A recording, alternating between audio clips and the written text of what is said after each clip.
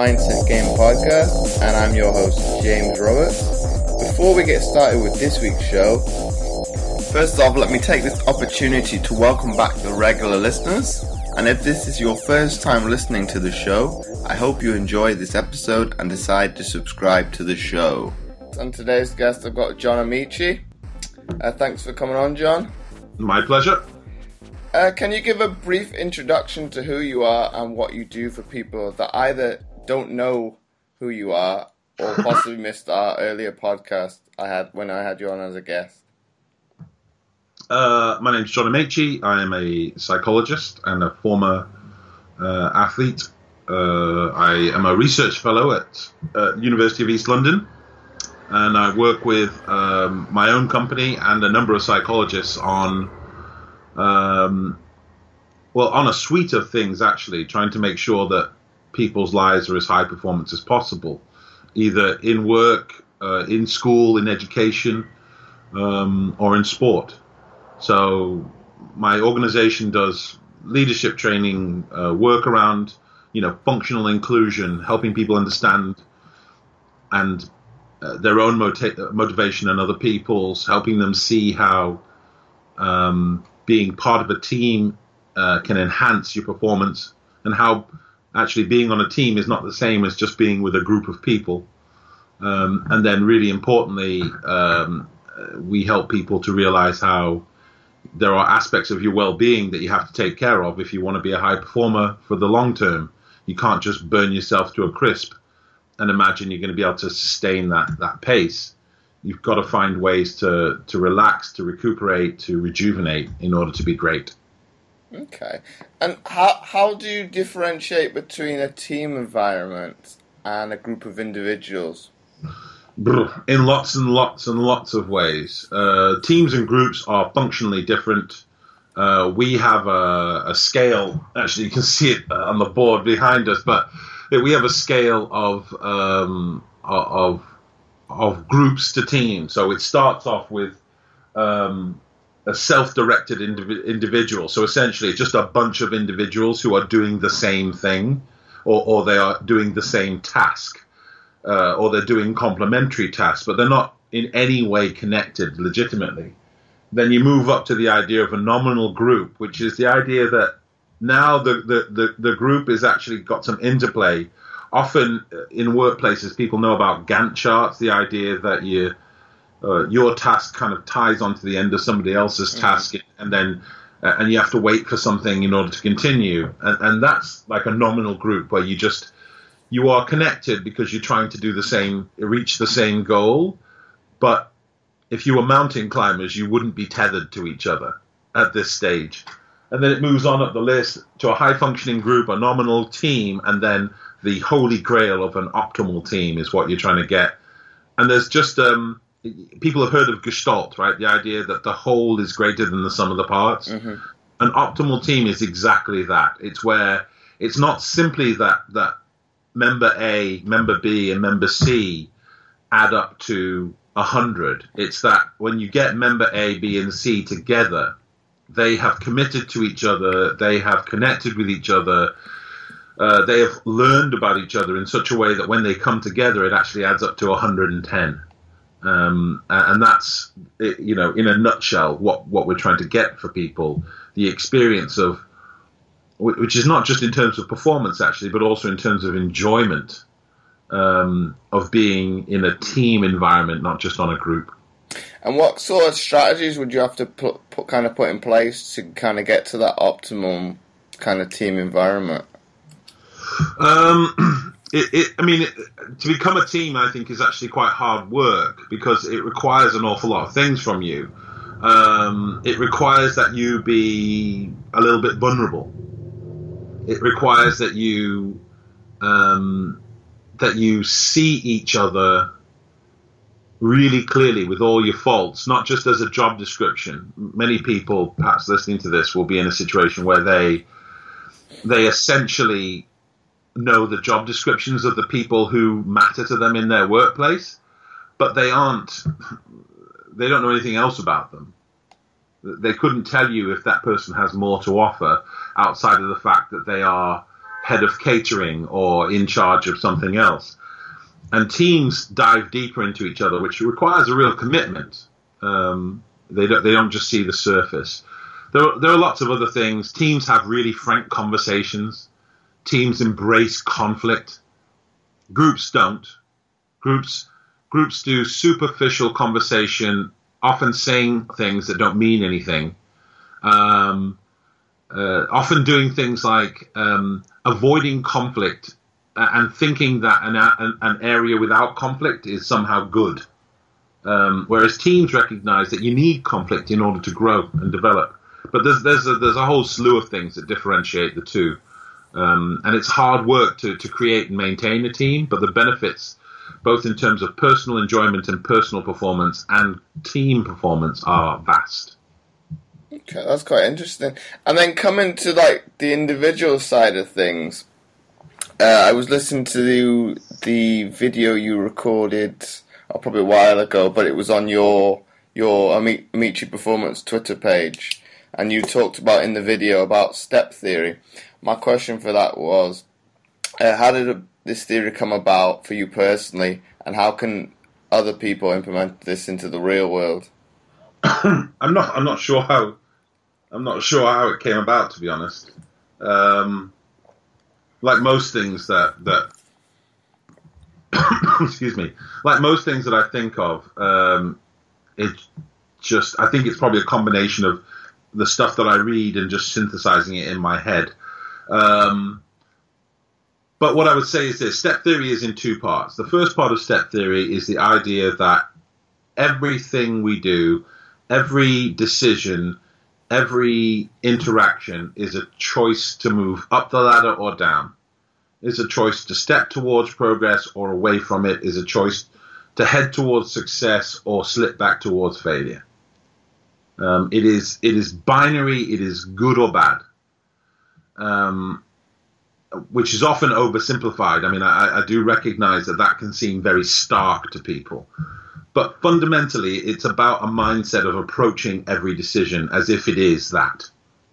And the second part of step theory is actually, I think, a little more important than the first, and that's the idea that the size of the step is not related to the size of the consequence. Right? So the choice you make, for good or for bad, you can't tell because it's a tiny choice towards success if it's actually a tiny step. It might be a huge thing that it does. I read I read actually this morning about a man who headed to work.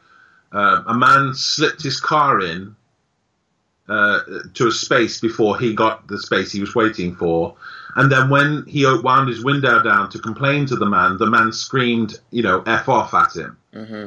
And then ran into one of the nearby buildings. So he finds himself a car parking space and walks into work, sits down, and the first person to walk into his office is the man that just told him to F off. Right? So all of a sudden, the decision to try and cheat on a car parking space loses this man a job because he'd been there for an interview. So it just goes to show that sometimes a seemingly fleeting, ridiculous, pointless, meaningless interaction, which it could have been, right? It could have been one of those things that he says, he slips into the car parking space, and even without the interaction, the rude words, maybe he stole a parking space and nobody ever gets to know about it. It could be near meaningless apart from just being one black mark in the mind of another man. But instead, that tiny decision, probably based on something positive in his mind, the idea that he doesn't want to be late for this interview, that tiny decision cost him a job. The size of the step is not always related to the size of the consequence. But does it come down to people don't think of the ramifications of their actions? Well, I think most of the bad things that happen in this world come down to people not thinking about the ramifications of their actions. But step theory is a mindset. It's about adopting it as the way you operate. It's about knowing that. So for me personally, I struggle sometimes with the volume of people I meet to remember everybody's name. I do try, but I struggle because it's just a lot of people that I meet. So what I try and do is I try my best to do that, knowing, and the reason for this is I know the impact it has when I see somebody and I remember them. And this is not to blow myself up, this can be about teachers who remember kids' names, about managers who remember their employees' names. It doesn't really matter the context, but I know it's important. And I would not want to make someone feel like that they are forgettable because of my own bad memory. And because of the fact I meet a lot of people. So I think it's important. It's just a mindset. Just a mindset. What kind of techniques do you use to try and remember people's names then? Repetition. I mean, I would first admit, as I think people, when they've got faults, they should admit, this is not one area that I'm like super successful at. I meet a huge number of people. As much as I try and commit people to memory, I do have a tendency to meet people who say, "Oh, do you remember me?" And I'll say to them, the first thing I always say is, "When did we meet?" And they'll say, 2 years ago in Dallas. And I'm like, I'm sorry, I don't remember meeting you 2 years ago in Dallas. But I do try and make it so if I'm somebody who's met you in the course of my work and I see you on a reasonably regular basis, then I'll know you. The simplest thing to do is to simply commit them, right? So when you talk to them, the first thing we do when somebody introduces themselves is try and think of something clever to say next. And in the process of trying to think of something clever to say next, you aren't thinking about them when they say, "Hi, my name is." And so instead, when somebody introduces themselves to me, I look at them firstly in the face so I can see their face as I hear their name, and then I try and say their name back as I'm looking at their face, because then it connects their face with their name. And I often find personally that sometimes, even when I don't remember their name off the top of my head, if I see their face, it'll just pop into my head because that connection's been made. And then what I'm increasingly doing is making sure that if I leave a place and I'm not sure, I'll either say, "I'm sorry, can you tell me your name again?" And I'll do that same process one more time. Or I'll say, "Oh, it was Hussein, wasn't it?" And they'll say either yes or no, in which case they'll say, "I'm really sorry, I want to get this. What is it?" And then before I've gone, I've made sure I've just reset it. Because a lot of times, we all know by the time our handshake ends, we've forgotten what their name is. And you don't stand a chance in that environment. Well, it's once that time's gone, you can't really ask them down the line, "Well, what's your name again?" Is it? Because it's not very, like you say, it's as if you've put that person to insignificance. Yeah, I mean, it's embarrassing to do it, but I would say it's better to do it or to have somebody else do it than to not know. And I've got colleagues that spend a lot of time with me when I go places, and if I don't know, I will make sure that we find out through another means so that they don't need to know that I haven't remembered. Because I think remembering people's names is a really, really important thing. Without our names, we become objects, and nothing good ever happens when we treat people like objects. And then the next point I want to bring up is what is the significance of mindfulness to you personally? Sanity. I mean, I have a wonderful, hectic, insane life, and if I did not practice mindfulness, if I couldn't enjoy the fact that I'm now quite good at grabbing spare moments, 40 seconds on a tube, a minute between meetings, 5 minutes at the end of the day, 30 seconds before I go to bed, before I go to sleep. These moments have made a massive difference to me. They mean that I can feel centered, able to rejuvenate and relax. It's just essential. If you can't find a way to quiet your mind, it burns out. It just chunners on in the background and distracts you from things that really require your focus. I think it's an essential leadership skill, and it's an essential learning skill. I wish I'd known more about it when I was in school. Really do. And what kind of strategies do you put in place now to kind of unwind?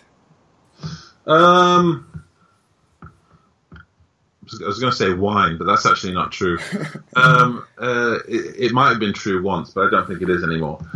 I enjoy ritual, right? So I enjoy, and not traditional ritual. I mean, I things like tea. I really enjoy tea. In my house, I will not drink tea that is not come from my spode pot, and I won't drink it if it's not in my spode cup. I just enjoy that, and I've got lots of other different types of tea that I enjoy that have different teapots for those teas. And there is something about the ritual of that is quite calming. But other than that, I just use basic mindfulness techniques to really relax quickly. I tell people all the time with some hubris, excuse me, that I sleep in 3 breaths every night. And that's it. It's awesome. It's incredible to know that however late it is, however early I got up, when I go to bed, I'm asleep. And I'm going to get the maximum amount of sleep I can get. I don't wake up in the middle of the night. It's just incredibly restful to be able to use mindfulness to clear your mind so you aren't haunted by the day's thoughts. I think it's an essential skill for a hectic world. Right, I definitely agree to that sentiment. And how do you go about that technique of sleeping in 3 breaths? Is it like literally 3 breaths and then you're out? Yeah, no, it is quite literally. Oftentimes not even 3. I don't get to 3. I started off. It progresses, right? So it used to take about 3 sets of 10 breaths. Really focusing on your breath and initially starting off with a body scan. You know that where you start the head or your feet and you go to the other end of your body, kind of just making sure that wherever you're focusing on, you're relaxing. Some people even use like a progressive relaxation, so they tighten their muscles in certain areas and then relax them, which really helps. And I started off with all that stuff, plus just the breathing, cycles of breathing, to really just focus on the breath and stop my mind from wandering or worrying about what's happened in the day. And then over time, I just managed to get it shorter and shorter. It was 2 sets of 10. Then it was 1 set of 10. Then it was a set of 8, and then a set of 5. And now it's not even 3, really. I mean, if I'm totally honest, now I go to bed and my mind does some version of a body scan, progressive relaxation, and a breath, and I'm pretty much gone. And that's not because mindfulness makes you tired. It's because what keeps most people awake is an overactive mind. So is that for you sleeping within 3 breaths? Is that your form of meditation then? No. I mean, I think meditation is an extension of this. So, but meditation is not about sleeping. Meditation, I think, is something you do while you're fully aware. You sit, and it's about really refocusing your attention on different things. And if you're in a lovely, quiet environment, you can focus it on the environment. You know, I've sat in my office where I'm sat right now, and I've listened to my lights, which make a very, very, very faint buzz that by no means can you hear under normal circumstances. But it's absolutely there. I've listened to what it's like, the noise of my room when all my computers are on, and the noise my room makes when there's no computers on.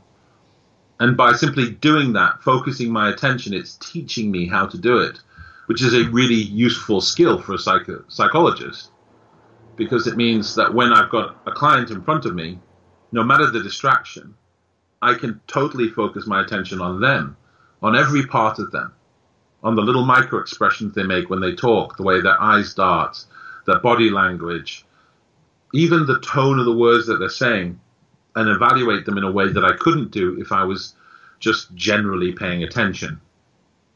It's a massively valuable skill for people who want to work with other people, whether they be HR, education, or leaders in business. So you definitely recommend to do meditation to be able to be better at your job then?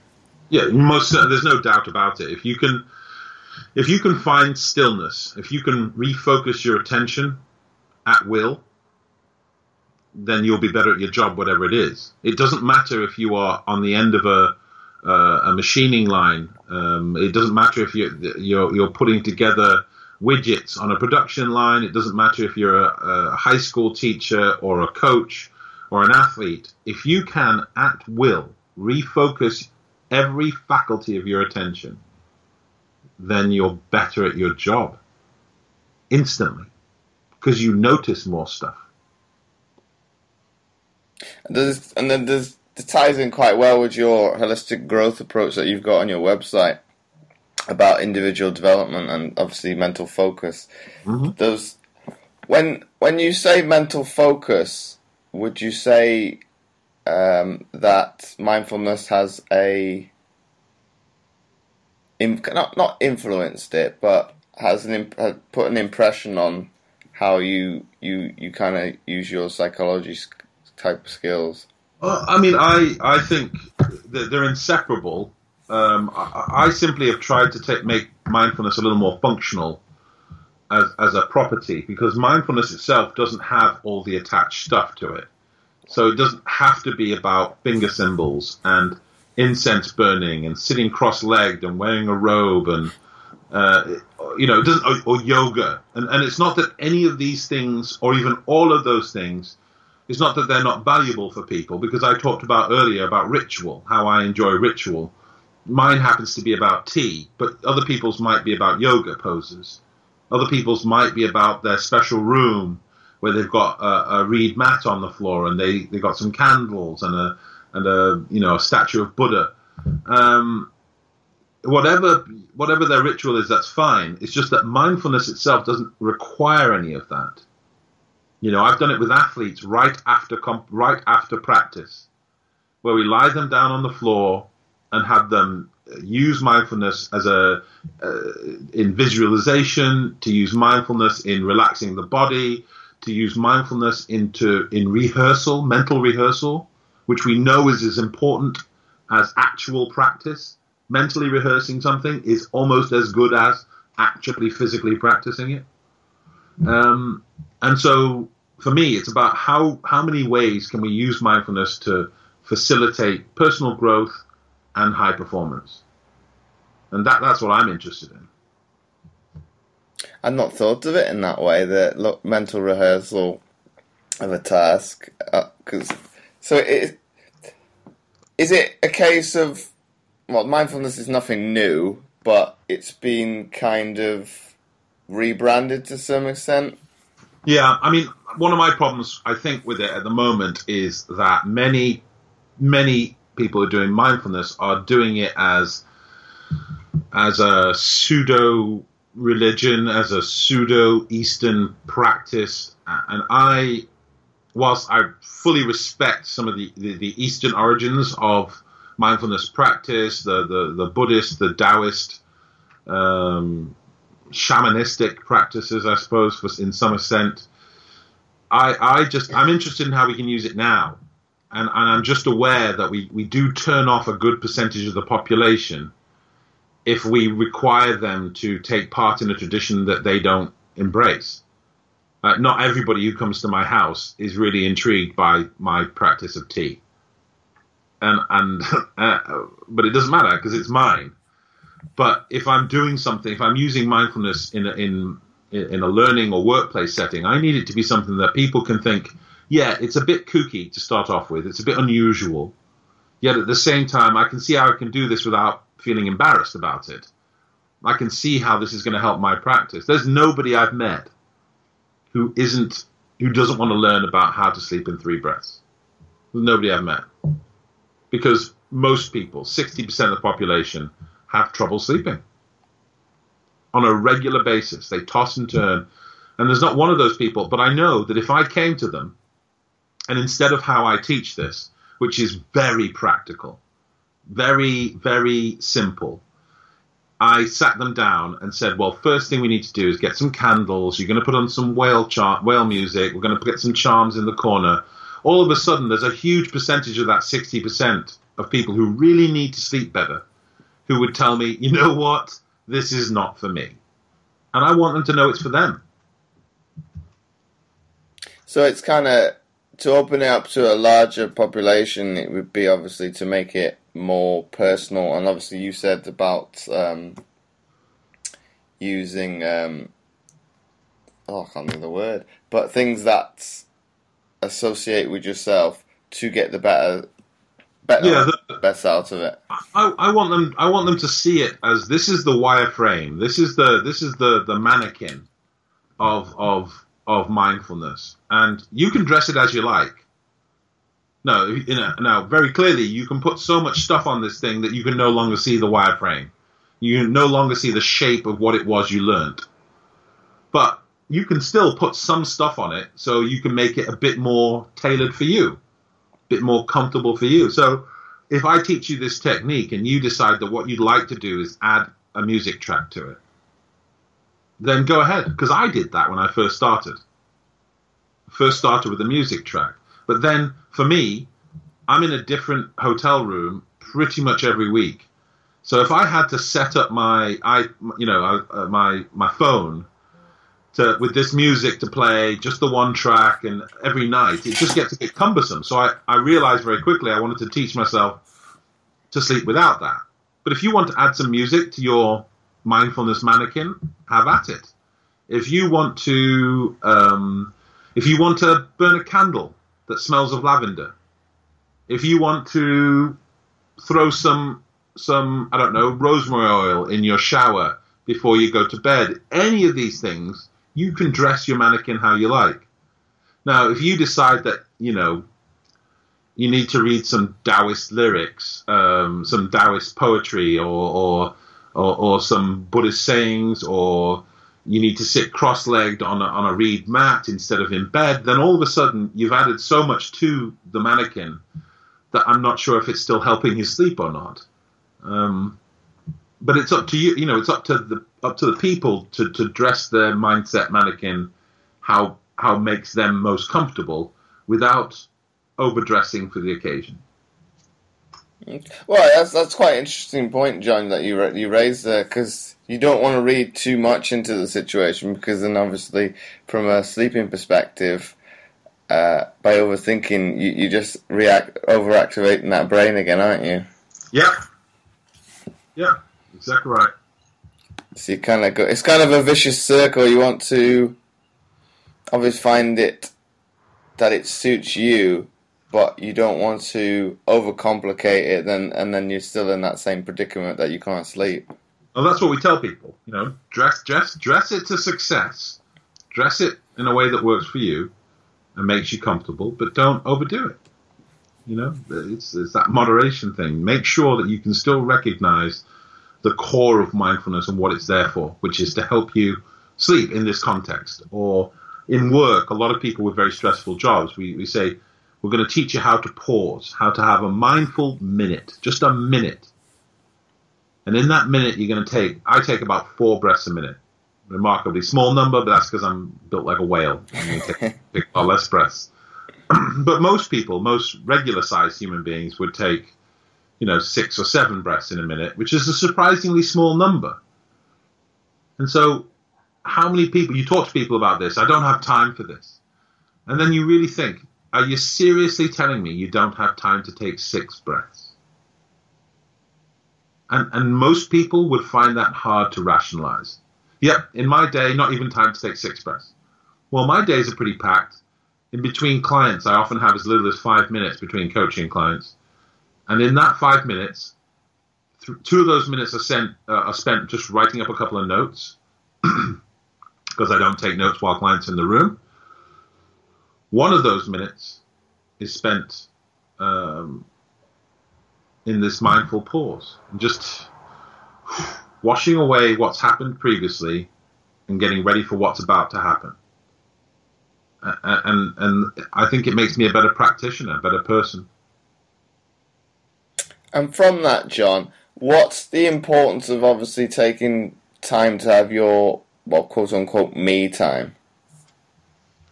It's hugely valuable. We've got a course called Anatomy of Wellbeing, where we teach people about these various aspects of well-being, and included in that is the area of, there's pause is one of them that we just talked about. There's sleep is one of them that we talked about. Nutrition is one of them that we haven't talked about, but is really key.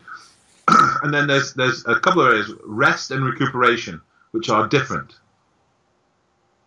And recuperation, I think, is really key, because people often think that the way you kind of recover and recuperate is about getting onto your couch after work or after workouts as quickly as possible. But one of the things that athletes recognize, or at least have been taught over the years, is that actually it's not always about just crashing and stopping after activity. Sometimes it's about getting into a pool and just doing some gentle walking or some gentle swimming, and then just lying there and trying to kind of focus on yourself. Sometimes it's about, just stretching out every once in a while. These things are actually recuperative. And what it teaches you, and what I try and help people in the kind of more modern workplace understand, is what that means is sometimes what helps you recuperate doesn't take no energy. It's not about crashing on the couch. It's actually about deciding to take a little walk after work. Just a walk around the block, with a dog, without a dog, listen to some music. For some people, it's going to the gym. For some people, it's yoga. For some people, it's a dinner party that they want to put on that really fills them with energy. It still costs them, because obviously there's energy to make these things happen. But for different individuals, it's different things. And so for me, I have to find that time in my schedule to make sure I do those things. For me, it's a lot about being alone, about finding moments where I'm not around other people. But it's also about going for a walk. I increasingly enjoy walking from my office in central London, and actually where I live and where I work is both in central London, but on opposite bits of the centre of London. And even when it's raining, that walk through, I find it quite therapeutic. A, because I know that I've done something towards my steps for the day, but B, because actually it just gives you a chance to kind of fade away into the background, listen to some music that I've been wanting to listen to all day. I just really enjoy it. The other day I went on the BBC on the weekend on the radio, and it was absolutely pissing it down on Sunday morning at 7 o'clock when I had to get up to go down there. And I walked down in the rain, and it really allowed me to just randomly think and make associations. And I went on air, and it was better for it, because I looked through it was a paper review, and I'd looked through the paper, and my mind was so focused and clear for having that walk. And this is how you make sure that you're best prepared for the world, by giving yourself moments to recuperate that are not just doing nothing, but often choosing to do something carefully. And does it come down to it sometimes, from an athlete's perspective, I think you can attest to it as well, that just sitting around sometimes after you've done exercise, you just make yourself worse the next day, as opposed to, like you said, going about and doing a little bit extra from a recuperation thing, just to get, the toxins out of your body? I think there's certainly, from an athletic point of view, there's great evidence out there that it's essential. It's essential for people to not do amazing amounts of high intensity stuff and then stop because of the lactic acid in your body, because of any number of reasons. We should wind down. We should find ways to physically wind down. But I think that is absolutely the same and consistent for our working lives. I think if your brain has been going full tilt all day, the last thing that helps you is to try and come home and make that stop immediately. I mean, there's just no good part of a dead stop always does mechanical damage. Right? It doesn't matter if you're talking about a car or a train. Slamming on the brakes does damage. We've got to find a way to gently coast into quiet. And sometimes that takes some time. And so you know, people shouldn't be surprised if they try and rush from work, come home, head straight into family time, partner time, whatever it is time. It shouldn't be surprised that their brain is still back at work. Or at least in work mode. And that ties quite nicely into your approach on the social role between public perception and privacy, doesn't it? Because your work mode is obviously what the public perceives you as to a certain extent, and obviously your me time and your family time is to a certain extent obviously your private life. It's invisible for the most part. I mean, we're quite. I mean, I have an advantage in that we have a staff of people, and we work quite hard to make sure that each of us actually has freedom in our kind of social time, but that I work very hard to make sure that my extended family doesn't get involved, because I'm a reasonably polarizing character, and people either really like me or really hate me. But that often, you know, you don't want to get your family dragged into that. And the good part about living in a massive city is that, especially a massive city that doesn't care about the sport that I was originally famous for, is that you can get away with relative anonymity. You know, outside of this week when the NBA was in town, you know, there were people who came up to me this week and asked for my autograph, who I'm fairly convinced must have walked past me last week and had no clue who I was. So it's quite nice, actually. I think everybody needs to find a way to have some part of their life that's private. Privacy is actually a mental health prerogative. We see very clearly part of the consequence of prisons, for example, part of the indoctrination and the challenges that come with prison, and part of the punishment of prison is the abject lack of privacy. The fact that nothing you do is done without scrutiny. From going to the loo to having a shower to any conversation you have, nothing is private. It's part of the punishment of it. So you can imagine in a real world setting, at least in a non-prison setting, if everything you do is under scrutiny, it's going to have a negative impact on you. You need to have those moments when you can burp and nobody saw it.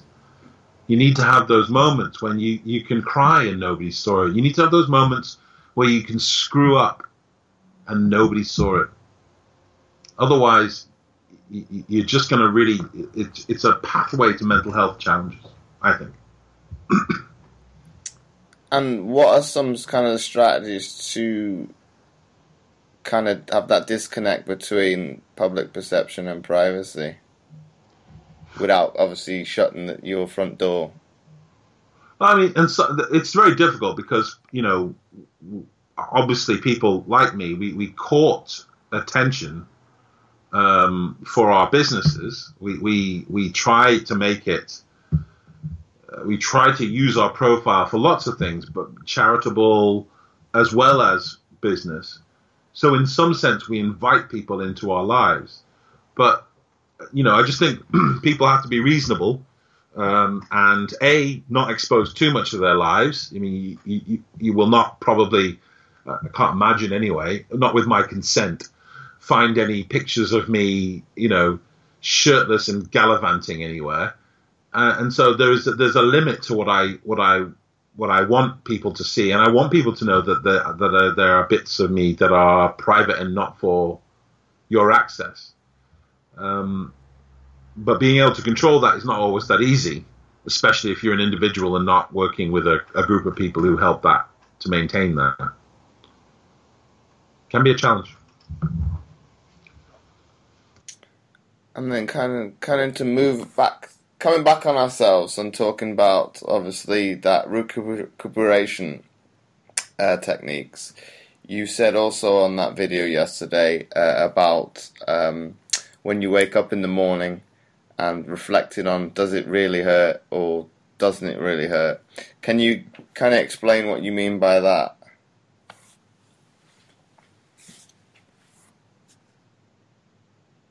Oh, the audio's gone just there, John.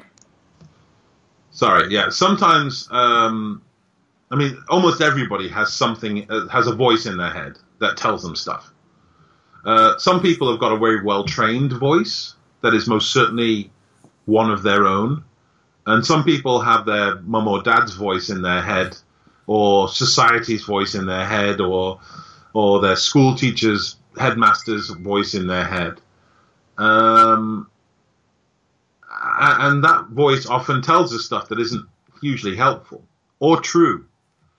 And so it used to be that I would wake up in the mornings and the first thing I would think, even as I just dawn into consciousness, the first thing I would think is, oh, my back hurts, my feet hurt, my body hurts. And then I'd get up and test it, right? And be, oh, yeah, I'm really sore.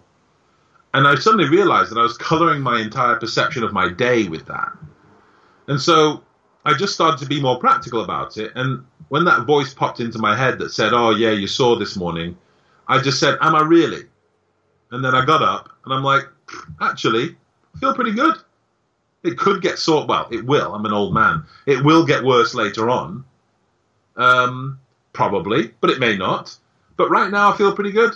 And all of a sudden your day starts in an entirely different way. And also I found that if I woke up thinking my body hurts, there were never any days where I woke up and it didn't.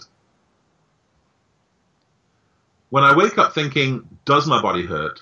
There are days when I have a wonderful surprise revelation that for some reason the stars have aligned. And today, actually, it doesn't hurt at all. Today I feel like I'm 20 again. And you don't get those if you allow the voice in your head to tell you what's what. If you're a little bit overweight and the voice in your head says you're fat and it'll never change, why bother? You put yourself behind the 8 ball. If the voice in your head says you're a black kid from Hackney, nobody will ever hire you, what's the point in bothering with your O-levels or your GCSEs? Then it's going to put you behind the 8 ball. You've got to rein in. You've got to control the voice in your head and make it work for you. That's the key.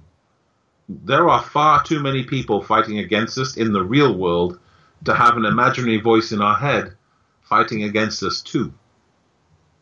And what are some of the strategies that you can do to overcome, obviously, those negative connotations and negative, well, to a certain extent, somewhat doubt and things of that nature? Fundamentally, it's not that complex. It's first thing is that most people don't recognize when the voice in their head is speaking. They just think it's them. There's very complicated psychology about the difference between the voice in your head and you, but you know it's a different entity, a different part of you, because you can talk to it. So it's not you per se, but it is a part of your mind at play. So, but most people don't even recognize. Even when they say it out loud, sometimes the voice in their head is said out loud. You often see this with young people from who've had certain childhood experiences in terms of their education and background, and it extends all the way into work. I'll see somebody and I'll talk to them about something. I had this with a client yesterday in coaching, and I pointed out something, and he said, "Oh yes, I should have spotted that. I'm so stupid." And that was the voice in his head being spoken out loud. I'm so stupid. No, you're a senior executive at a high-powered firm. You're not stupid, by definition. And you're not so stupid, so that voice should be eviscerated. That voice should be destroyed for saying that, because it's lying right to you. And if it'll lie about something so blatantly, obviously wrong, what else is it lying about? So the first step is to make sure you're always listening for that voice. If you can call it a doubt, you can call it something else, but it's really you often a very clear, explicit kind of voice that says, oh, I shouldn't have tried that, or if you try that, you'll fail, or why would you bother, or there's no chance, or you can't do it, or that's too much for you, you don't deserve that. And you should recognize when that voice speaks, and then when it speaks, you should demand the truth. You should look at what the statement is. You're too ugly to find a partner. And you should be really is that actually true? And if it's not actually true, and there is nobody who's listening to it, that it's actually true, that kind of statement, then you should say, that's a lie, and I'm going to listen for that voice and discount it from now on. The voice is, we have another voice in our head that tells us not to jump off cliffs, right? It's evolutionary wired into our head. So I'm not saying that everything is to be ignored. What I am saying is that most of us aren't in those critical situations all the time. Most of us are deciding whether we should ask our boss for a raise. And the voice in our head doesn't say, it might be too soon. Let's think about if we need to wait a bit longer. That's a rational voice. No, the voice in the head that we want to ignore is the one that says, no, you're too stupid to get a raise. And that's the voice that you have to really kill. But John, does it come down to obviously the self-doubt and things like that, and letting that voice, or listening to it to some extent, do a lot of people use that as an easy way out in some cases to not finish a task? No, I mean, I think that same voice can help you not do a task by saying, oh, I never thought it was that important anyway. Many people right now, 17th of January, they'll be right at the point where their New Year's resolutions are starting to fade. And the voice in their head will say, oh, yeah, you gave it a good go. Don't worry about it. But it's still, even though that seems like it's supporting you, it's the same voice that's trying to hold you back. It's the same voice that says, go out and don't do your homework. It's the same voice that says, you're a proper man, so you should be disrespectful to the women in your life. It's the same voice that is trying to set you back every time. And in every case, it should be destroyed. It's not about doubt. That's normal. I doubt every day. I have worries every single day. But every time a worry pops into my head, I check it for accuracy. Is this real or is this imagined? Is it truthful? Is it useful? Is there something I can do about this to make it go away? And once it's gone through that filter of checks, if it doesn't pass the test, it's useless to me and I'm getting rid of it. That's some very good advice there, John. Thank you. And then the last point I'd like to raise before we wrap it up, you talked about being adaptable. I think how I've written this down: adaptable, as opposed to the strongest survive. Like coming back to that point that obviously Darwin talked about evolutionary quote about obviously the strongest would survive. What do you mean by looking at? I'll rephrase this a little bit. What do you mean by being adaptable to against obviously being strongest or stronger at something? Yeah, I mean, I just think it's evidently true from looking at evolution that when the biggest catastrophes strike, right, when the most disastrous things happen, like when a meteor blew a third of the face of the earth off, the creatures that survived were the tiniest mammals, because they could all of a sudden go from eating grass and seeds on top to eating shoots underneath. They could go from bounding around on top of the surface to living underground. They adapted, and they adapted quickly, because they didn't have months or years. They had days and weeks to find a new strategy to survive. Dinosaurs, less so. What dinosaurs are good for what huge, great, unwieldy, non-adapting creatures are good for is the status quo. If the environment's going to stay the same, these monsters will dominate. But a cursory look at our society right now, a cursory look at the world right now tells us that one thing is consistent, and that consistent thing is change. One thing marks out. The word that they use in business is disruption. The idea that it's not just our environment that's disruptive, but now there are actual agents of disruption. So now our meteors are companies like Uber. That is the meteor that's blown up the taxi business. And the only bits of the taxi business that will survive are the taxi bits of the business that can adapt and change. If you think that we're still going to be able to manage and that there's never going to be any competition and they're going to somehow disappear, none of that's true. And if Uber did disappear, someone else will come with a new and different meteor to try and blow it up again. And so on every level, the day of the dinosaur, the day of the unwieldy, strong, unchanging, ironclad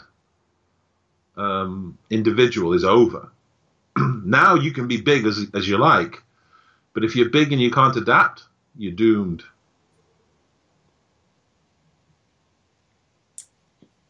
Oh, so that answers my point. That not my point. Answers my question quite well there. Obviously about being adapted. It kind of. I think it's what society's built on, isn't it? Obviously, that's and it's a little bit of a misconception that obviously the strongest will survive when you put it in that context. Okay, to some degree, you have to be ruthless to get in those positions, but along the way, you've had to have been adaptable. So it's a bit. Yeah, I mean, I wouldn't make any claims about ruthless or not ruthless. There's nothing not ruthless about Uber. They're trying to destroy the taxi industry. So these animals that survived the meteor, they grew up into us. There's nothing not ruthless about us as a species. So this is not. I'm not so much saying that these people are soft and warm and fuzzy. Don't think of it that way. This is not about reptiles versus mammals. It's not about toothy and scaly versus nibbly and furry or something. This is simply about the fact that those who adapt will survive. So who else survived? Alligators survived.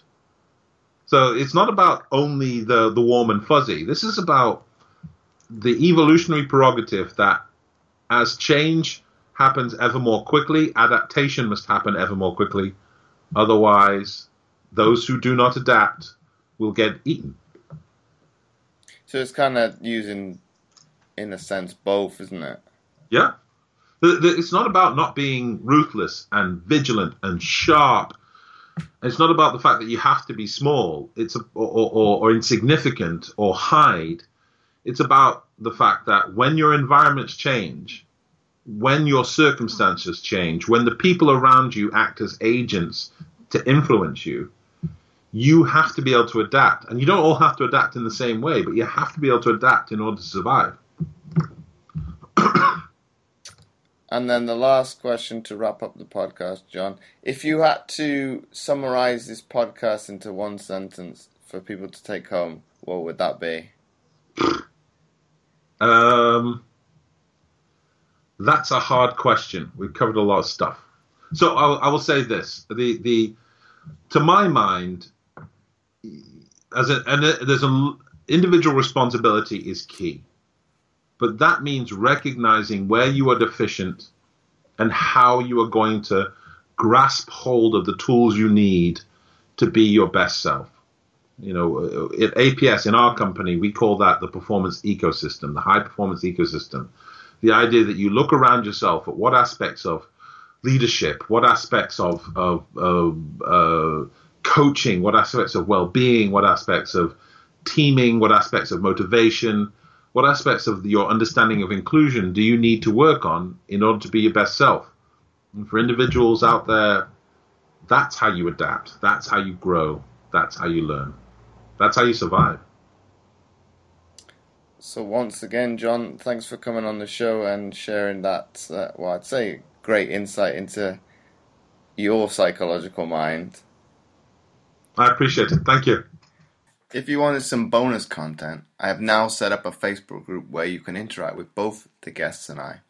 The name of this so-called group is Mindset Game, so why not come over and check it out for yourself? And before I forget, I would really appreciate it if you would be so kind as to leave a short written review in iTunes, as it helps to get the podcast more notoriety and it would be more visible in future to others, and thus helping more people, which my guests and I are all about. Once again, thanks for listening, and I'll catch you next time for another episode of the Mindset Game podcast.